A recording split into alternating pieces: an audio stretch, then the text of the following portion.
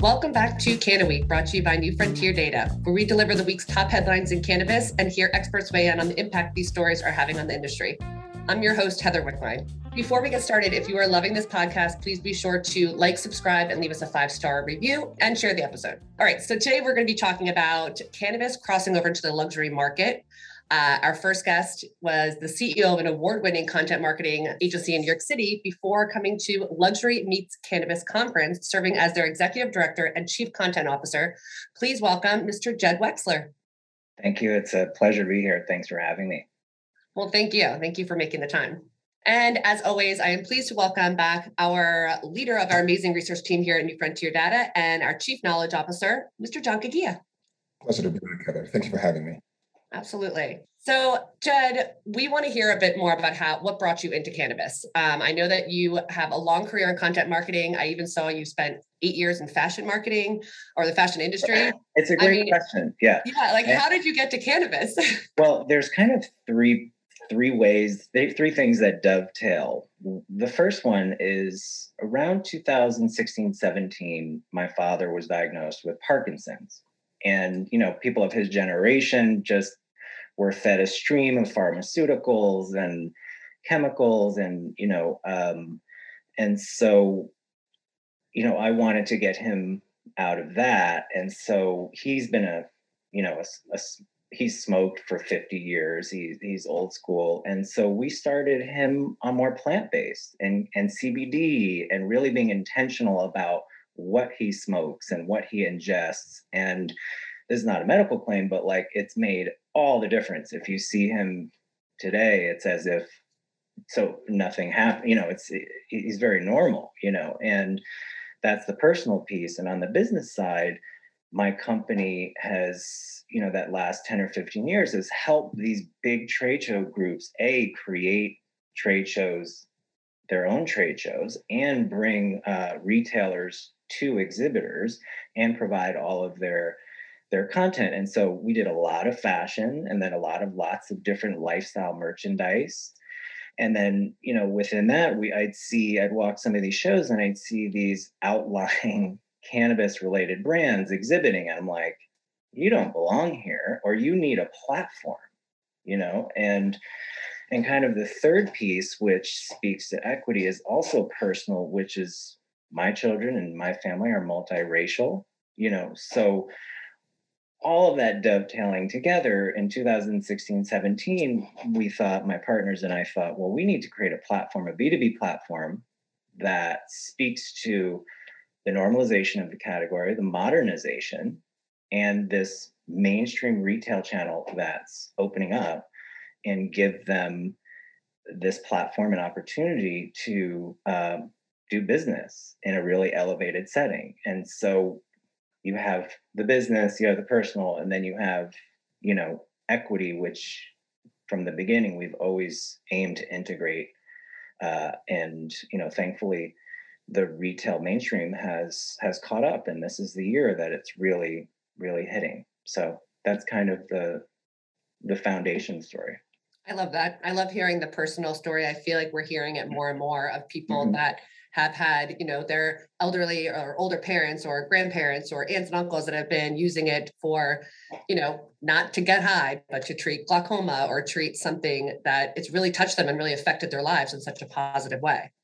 Right. And now everything, the retail experience is so sophisticated. I can actually go into dispensaries and cannabis boutiques and be really specific as to what my father needs and for what. And it's, and my family as well, whether it's sleep, anxiety, wellness, and people really understand that, and I think that's all had a really big impact. And I've been struck by the innovation that I see everywhere in the industry, whether it's CBD, hemp, farming, branding, packaging, marketing, ingredients, cannabis. So I think there's so many stories to tell, and we're fortunate so far, privileged to be able to tell them for all these folks.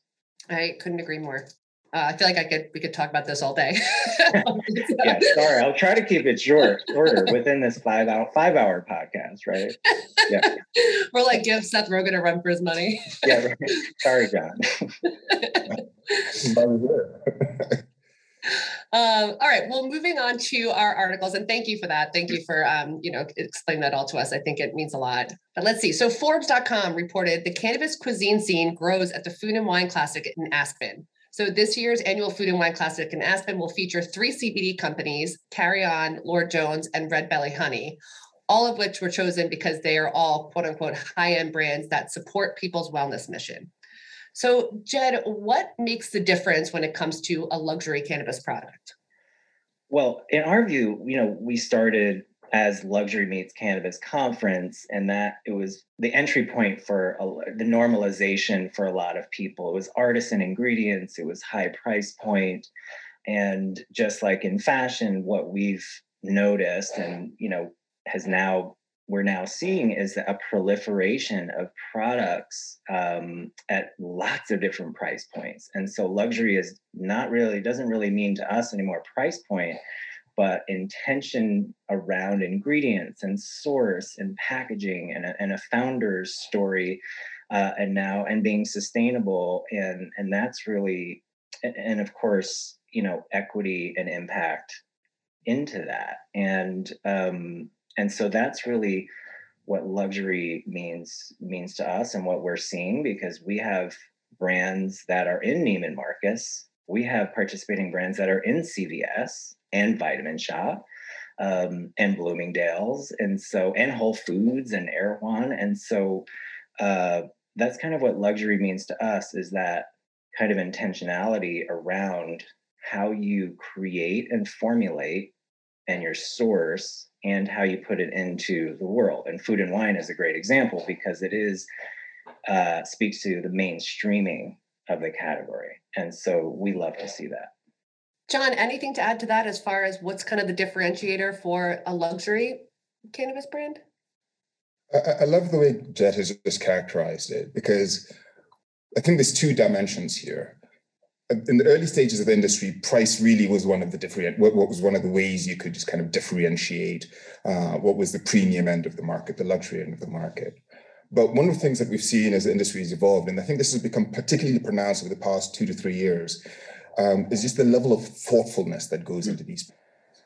And you can really tell the difference. And it's manifest not just in price point, because there's such a broad spectrum of prices in this market now, that the price alone is no longer that differentiating qualifier. But you can tell the level of thoughtfulness that has gone into the way a package is designed, the way the messaging is done, the way the product is formulated. The consumer may not necessarily feel like they are benefiting from that quote unquote luxury just because they're spending more, but because they found a brand that they feel kind of gives them that premium, that luxury experience. So I think that's kind of the one side of it, which is the disaggregation of price with a luxury or high-end feel. But I think second, there's been this awakening in the kind of product innovation, brand development ecosystem, where the industry is really waking up to this idea that within the broader cannabis ecosystem, the consumer ecosystem, there's a lot of consumers who are willing to pay that premium for quality, for an experience, for a thoughtfully kind of and carefully structured message. The stereotype and archetypes that have so long defined who the cannabis consumer is, I think, are finally being really challenged by the emergence of the cannabis consumer out of the shadows. And we're realizing, hang on, these do represent the entire cross-section of not just American, but global society. And within that, you have, the ultra-wealthy Emiratis to the subsistence farmer kind of Africans and everything in between. And so for the brands and for the product developers, you start to realize that one size fits all may have gotten the industry to the first phase of its evolution, but the next stage of opportunity is going to be in understanding these hyper-segmentable categories of consumers and really developing thoughtfully, highly targeted, really effective products that meet those consumers where they sit. Yeah, I couldn't agree more. It's, from a retail perspective, I like what you said about global. We see it as hitting, this is the year, arguably, that it hits the global retail mainstream. And like you said, I love how you use the word thoughtful. One of our partners used the word, everything we do is considered, Mm. you know, and I think it's kind of similar. And you have all of these price points, and it's the maturation into, it's it's kind of like one of the first multi-generational product categories in ever, potentially, not to mention pet, not to mention, I mean, there's so many different ways to slice it. And then to your point, it's how brands are differentiating. And, I've heard, oh, there's 50 new brands on the market every day. And I said, yes, that's a good thing. When was the last time someone said that about fashion or a beauty brand? There's thousands of brands that come out. And, like we used to call, you know, digital marketing, internet marketing, or digital marketing. It's like, this is like, it's just marketing. It's just, this is a product, a CPG category that hopefully we continue to support and grow in an intentional, thoughtful way. Just speaking on the, all these different brands coming out all the time, what would you say are just some effective ways that producers can build a luxury brand or to stand out from the competition, since there are so many brands coming into the market all the time? Well, I think it's, if we're speaking about, I think it's differentiation. It's like, and you have to be passionate about consistently refining your products and your story and your marketing. It's you can't just dip your toes in.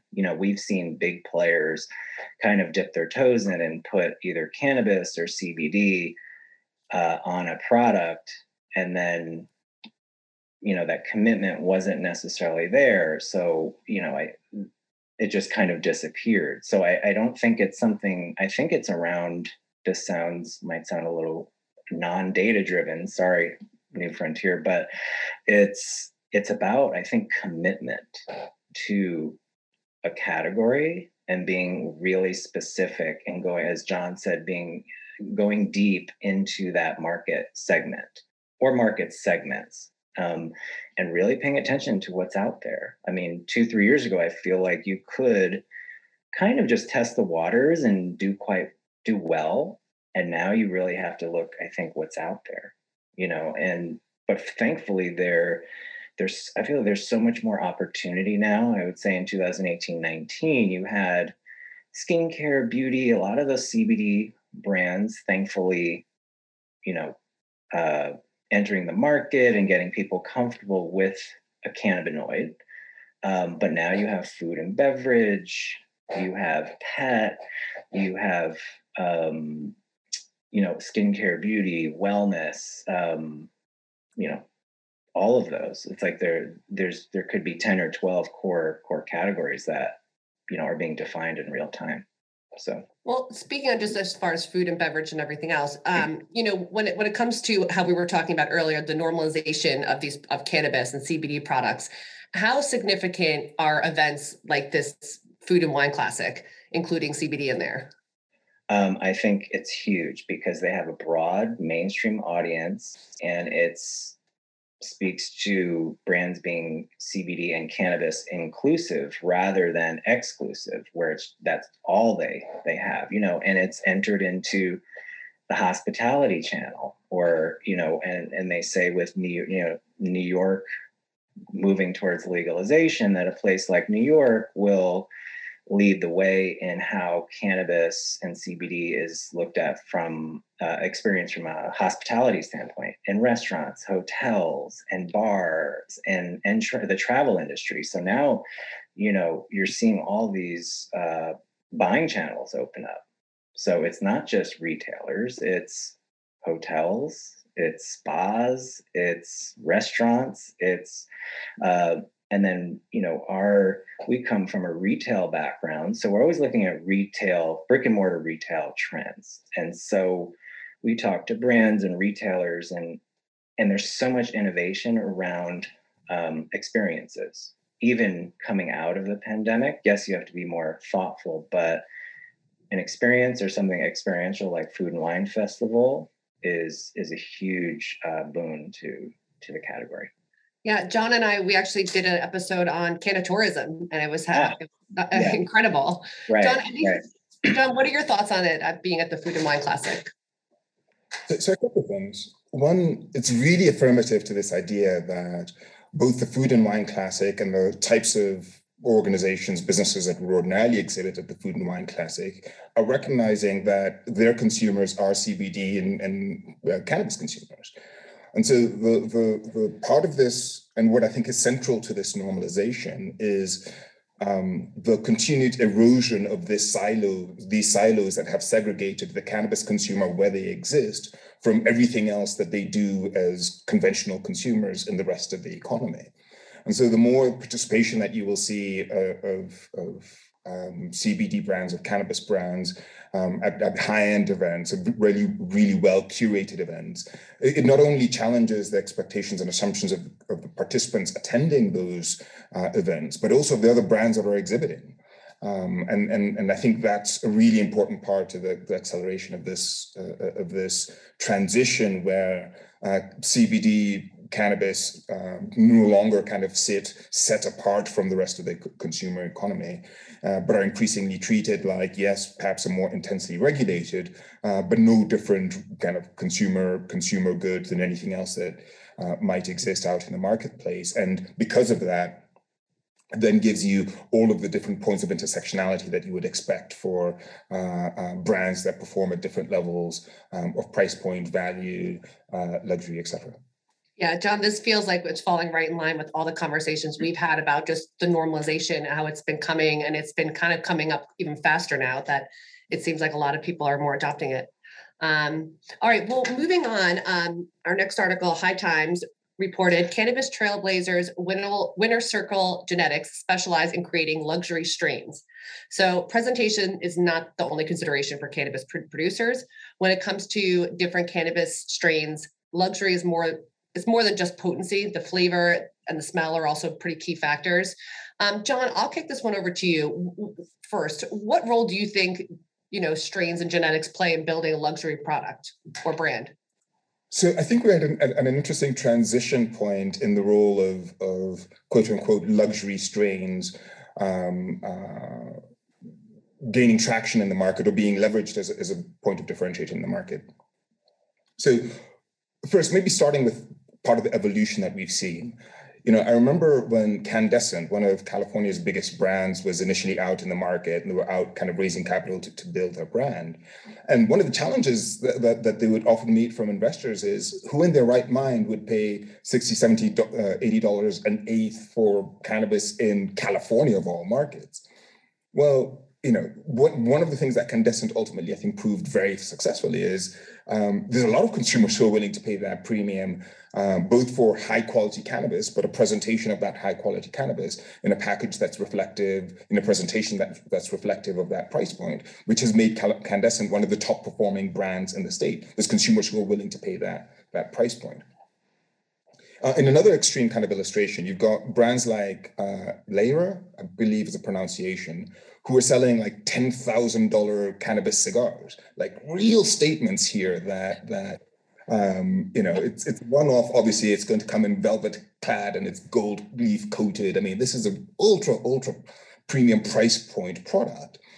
But hard to argue that the cannabis inside that joint is going to be that much dramatically different than what you'd be getting if you're paying for a $1,000 joint, where the value aspect, where the premium aspect for that cannabis cigar is coming in is in its presentation. I mean, they really kind of make an investment to showcase this ultra premium product in a package and in a presentation that makes you feel like, yeah, this is worth $1,000 or $10,000 I paid for this one cigar. So the caliber of breeding that has been happening across this country in the legal markets has, I think, dramatically elevated the overall quality of cannabis available in the US. But what I think now brands are doing is leveraging not only exquisitely grown cannabis, often micro batch or very, very curated selections, with a brand, with a packaging, with a messaging that allows them to command that premium. Because I don't think the cannabis industry quite yet is at the point where you have vintages that would be akin to wine, 1964, Chateau Neuf de Pape or something, whatever the case may be, in wine. I don't think the plant itself yet allows for that scale of differentiation of a 60-year-old vintage wine that's been well preserved in a premium cellar. But what I do think there's huge opportunity for is for brands to marry very high quality, well-grown cannabis with a packaging, with a messaging, with a target audience that enable them to capture that really, really high price point or premium end of the market. Yeah, I feel like this actually, when you think about luxury in every other industry, you have like wine, you have $600 bottle of wine, and, Jed, from fashion, you could have a leather jacket by a certain designer that will go for $1,500. It's people mix and match, like high and low. Exactly. Again, it's this source, it's this kind of wine micro brew approach, where one size does not fit all, and it's really taste level. And what was eye-opening as we started getting into this is that just like in alcohol, it's really not how much alcohol, what the content is. Just like for instance, my father will say, well, I need something with the highest THC content, and then I said, no, you don't, because it's not really about how high the THC content is. It's like these when you go into these dispensaries, they're like sommeliers, the good ones, and you're really learning about what is in there. And it's not just, it's a personalized experience, just like some people like certain wines and from certain regions and certain, types of beers and certain types of moisturizer and certain types of, it's a very personal kind of wellness regimen, and I think to piggyback on what John said, it's the luxury is in the taste of the individual, person, and I think brands that lean into a target audience of those segments around that are, like Candescent, are going to do really well. And it's not just about THC content. Give me the most THC content. I want to spend the most money. You actually, that's where education comes in. And I think that's where this industry by necessity has had to lead the way, whether it's CBD, cannabis, like you have really professional retail educators like you'd find at a Sephora counter. It's pretty amazing. Now, do you feel the kind of strain specific products are going to be, is there going to be a lot of demand for it in the value added products like topicals and edibles and infused beverages and such? I think, again, it's how it's personal, it's how things taste. And, it really, there's this big movement around ingredient purveyors who can provide this stuff at scale and partner with these brands to infuse, whether it's skincare, beauty, beverage, food, like honey, to make it taste like it's we expect good things to taste, and I think that's where we're seeing a ton of innovation, on the molecular level even. So I think that's kind of what we're seeing. These brands have an amazing idea and they'll partner with a best in class, purveyor. So that's such an important point, Jed. And I think it goes back to the question Heather asked earlier about how one goes about kind of differentiating yourself in increasing. I think there's a few layers there. One is really understanding who your target consumer is. Right. As the intelligence around consumers has grown, there's really rich opportunity to find untapped or underrepresented segments in this market. Second is finding that untapped or underrepresented value proposition. Right. The initial stage of this market has been, there's been so much clustering around kind of the tried and true. And so I think of the example of 1906, the edibles manufacturer out of Colorado. Yeah. who everybody was telling them that pills don't sell because pills were a category in the market. Well, the reason pills weren't selling a lot is because there weren't a lot of good pills on the market. And as soon as they came up with their formulation, their product started, really, really took off and became the best-selling assets in their portfolio. So just there's a real opportunity to challenge the conventional wisdom in the way the industry's been operating, because so much of it has been about going with what works rather than innovating around new categories. There was a lot of talk around consumers want more potent, stronger products. But beverage companies like Can have really challenged that idea with a really low dose product. So well said. And with the technology now, you can be, with a pill form or a supplement form, you can be so precise. So your consumer knows what to expect, and it's very consistent. And, speaking of other categories innovation, we're seeing a ton of innovation around fragrance, for instance, so that is kind of a little white space there. And so there's to your point, John, where is the white space? It just seems like more and more is appearing, daily in this segment. So true. Jed, any predictions for the future of luxury products in cannabis? I again, come at it from a retail standpoint, because our mission is to bring mainstream and cannabis retailers to these brands and founders. So I think you're going to start to see, little by little, more and more large retailers like The Vitamin Shoppe, like Sephora, really go deep into this category. And I think what you're going to see is mainstream, we call them crossover retailers. You're already starting to see it.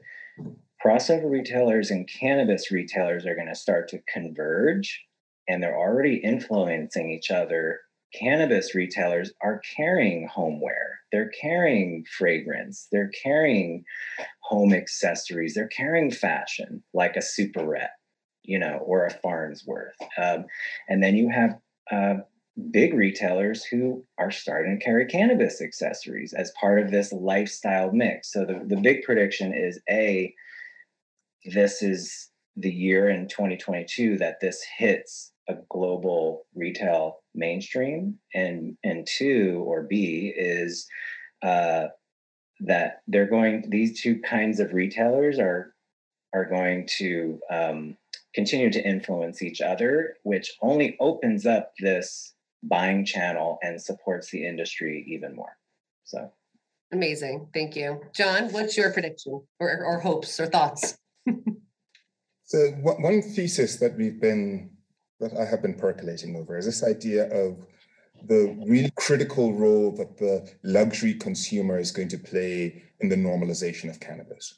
So let's kind of make this intuitive leap that generally consumers who are at the highest price point end of our economy, the consumers who are willing to pay those premiums, are generally the ones who are sitting in positions of influence, of power in our economic sectors.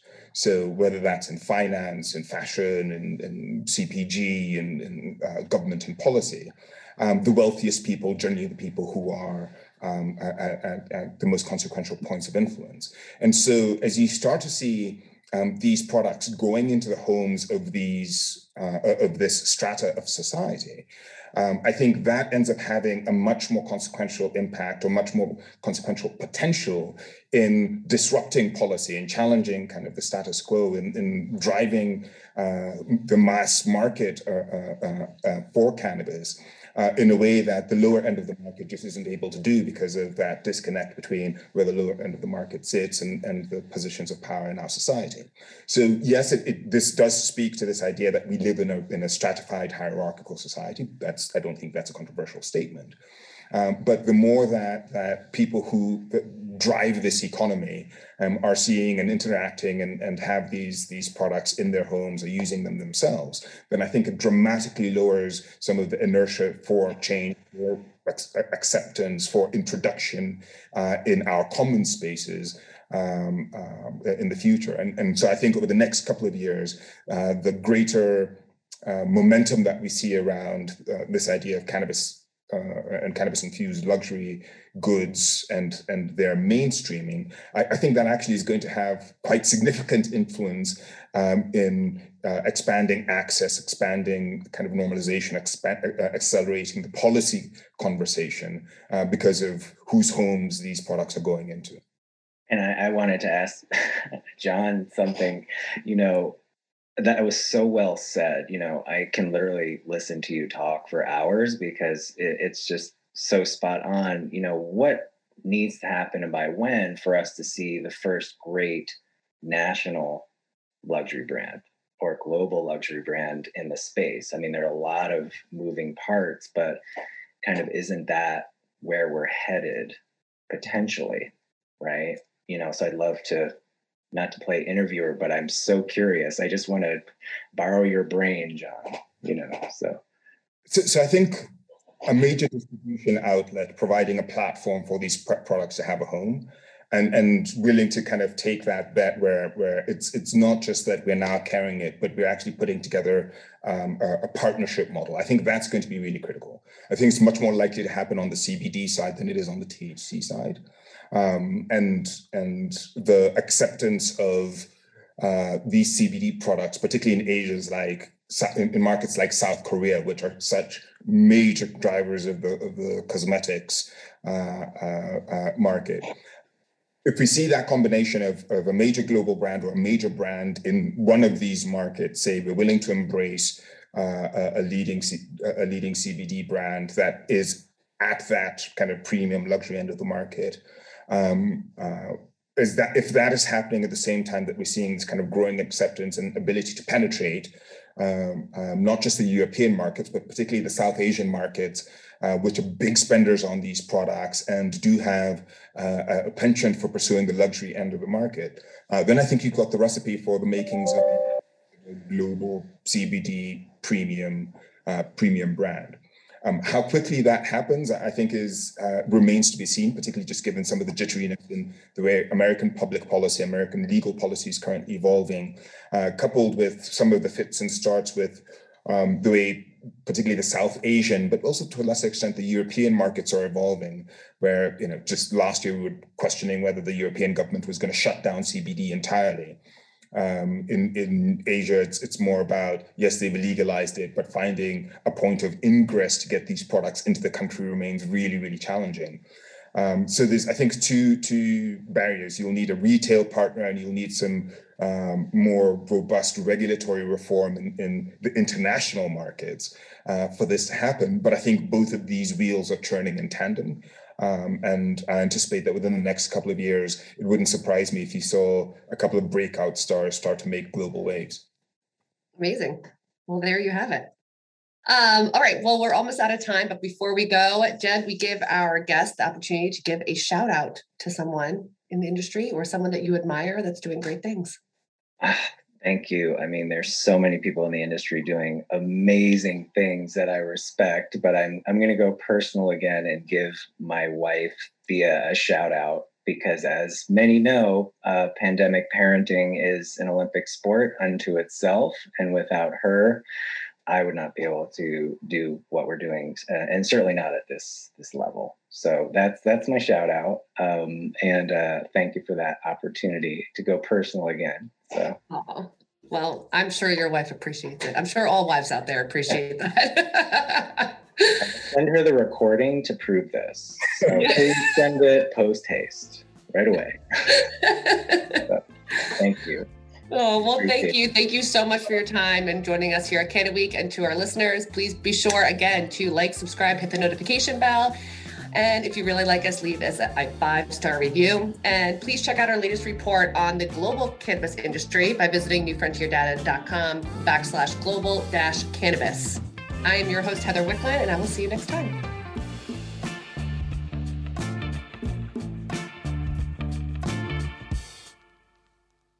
New Frontier Data provides this podcast for entertainment purposes only. Nothing stated in this podcast should be taken as legal or financial advice. Reference to any specific product or entity does not constitute an endorsement or recommendation by the company. The views expressed by guests are their own, and their appearance on the program does not imply an endorsement of them or any entity they represent. Views and opinions expressed by New Frontier Data employees are those of the employees and do not necessarily reflect the view of the company or any of its officials. If you have any questions about this disclaimer, please contact our legal department.